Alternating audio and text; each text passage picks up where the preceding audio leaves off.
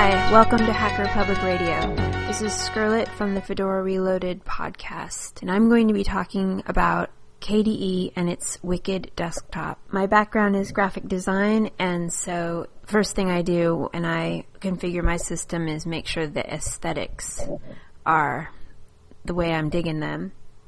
And the main thing I'm actually seeing with the way I've seen KDE 4 configured is there's just not enough contrast. And so there are just these really simple things you can do in the GUI that will be these little tweaks that can just make all the difference aesthetically. So these things are just in the control panel, but it's not called a control panel anymore. And here's where it's located. Go to the K menu, and if you're using a different distro, they may have branded it another way.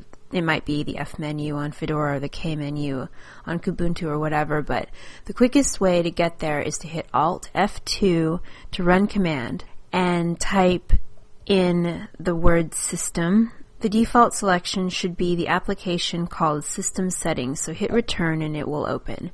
The other way to find the system settings is the search bar in the K menu. Type in system and select from the results, or you can just navigate to the K menu, applications, settings, system settings. Next window you'll see is the system setting window, and it's basically your preferences for your K desktop environment. Now, first of all, to give KDE more contrast, go to Look and Feel, Desktop, Desktop Effects, Shadow. Add a shadow, a drop shadow to the windows. By default, there is one already, but on all the screens I've seen, it's just too light. So here are some magic settings. X offset equals 1, Y offset equals 1, shadow opacity equals 81%, shadow fuzziness equals 7, shadow size 4. Now, look and feel menu appearance. Lots of customizing here. Straight out of the KDE 3.5 series. You can change the color scheme if you like, the icon set to something less pale than the default icon set, apply themes, and so on. Again, in look and feel, appearance, style. Change the title bar and the style of all your widgets, like the scroll bar and checkboxes and things like that. So if you're just not digging the oxygen feel, you can use any other style you prefer. Look and feel menu, again, window behavior and window behavior. Here you can configure how to move the windows from the desktop to desktop, what the title bar does when you double click, etc. It's not quite aesthetics, but I'm just throwing in a few more tips that I found that I liked, so check them out. Computer administration, keyboard and mouse, keyboard shortcuts. Yes, you have lots of keyboard shortcuts available to you, and you can define them. For instance, Control F9 shows you all the windows you have open on one desktop, and Control F10 shows you all the windows on all desktops.